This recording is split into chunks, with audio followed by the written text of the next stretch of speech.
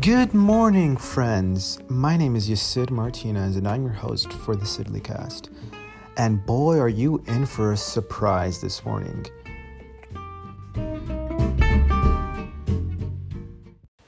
Good morning, my lovelies. Today, we're going to be talking about a very interesting subject, and that's going to be Kobe conspiracy theories. Whoa, what are those?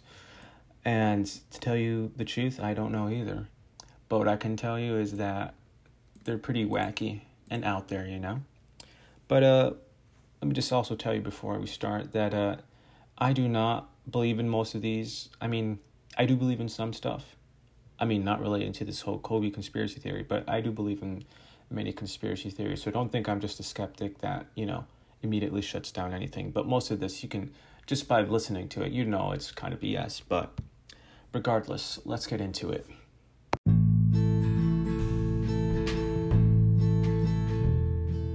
So the first conspiracy theory I encountered was one of the most, probably believable. Well, not really believable, but just overall had some actual facts behind it to be able to support it. And that is the fact that Kobe Bryant was actually in a lawsuit against a pharmaceutical company but in order to protect his name, Black Mamba, which was trademarked by him. And I believe, I'm not really too sure about him, but it was actually a trademarked name for his merchandising. So in reality, it's actually one of his main ways to make money. You know what I mean? Like he makes money off of the name Black Mamba. So he was just basically trying to protect his brand name, his image. And then here comes this pharmaceutical company, wanting to use that name for one of their products. And after looking up the pharmaceutical company, and that company is not that cool, not that swaggy, not that drippy. Literally, just think of the pharmaceutical company's name was High Tech Pharmaceuticals.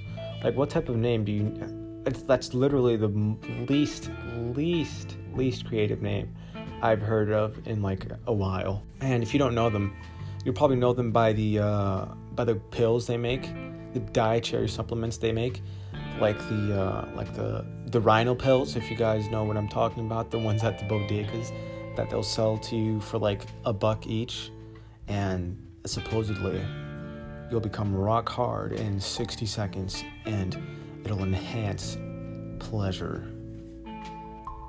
I think it's quite obvious why you do not want your brand name to be appearing on one of those pill packages, because that's, although some people may know that it's obviously not your brand that's selling those shady ass pills on the corner of fucking Elm Street and 4th.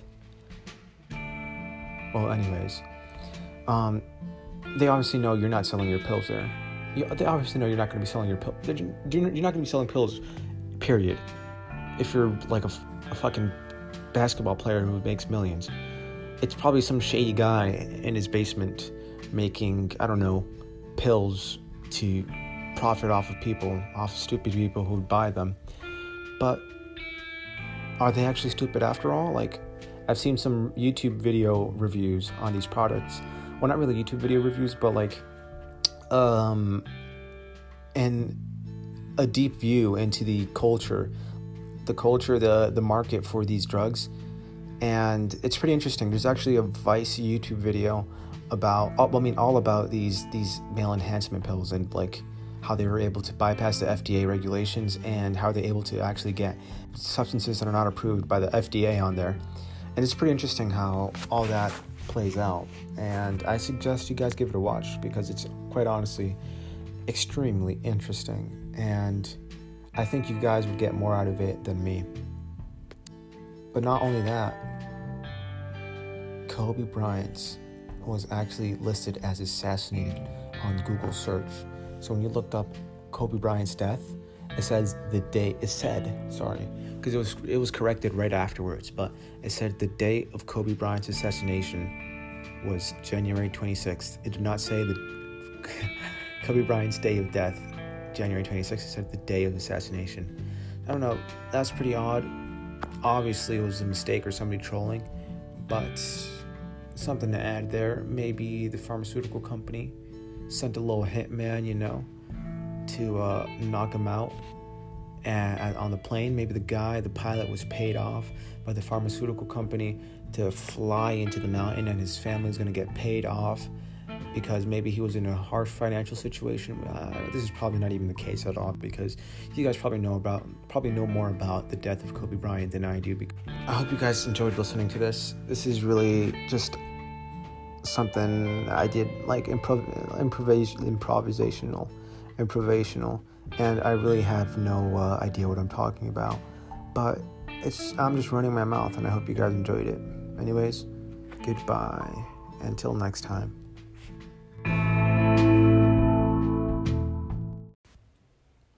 Wait, before you go, just keep in mind you can also join the podcast and, have a quick little interview with me for 5 minutes or 3 minutes or maybe 2 minutes if it's getting a little awkward and we have nothing to, talk about, which is completely understandable, as I am quite an awkward guy and you may be as well.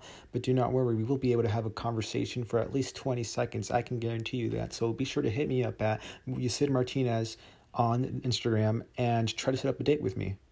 Not romantically, though, unless...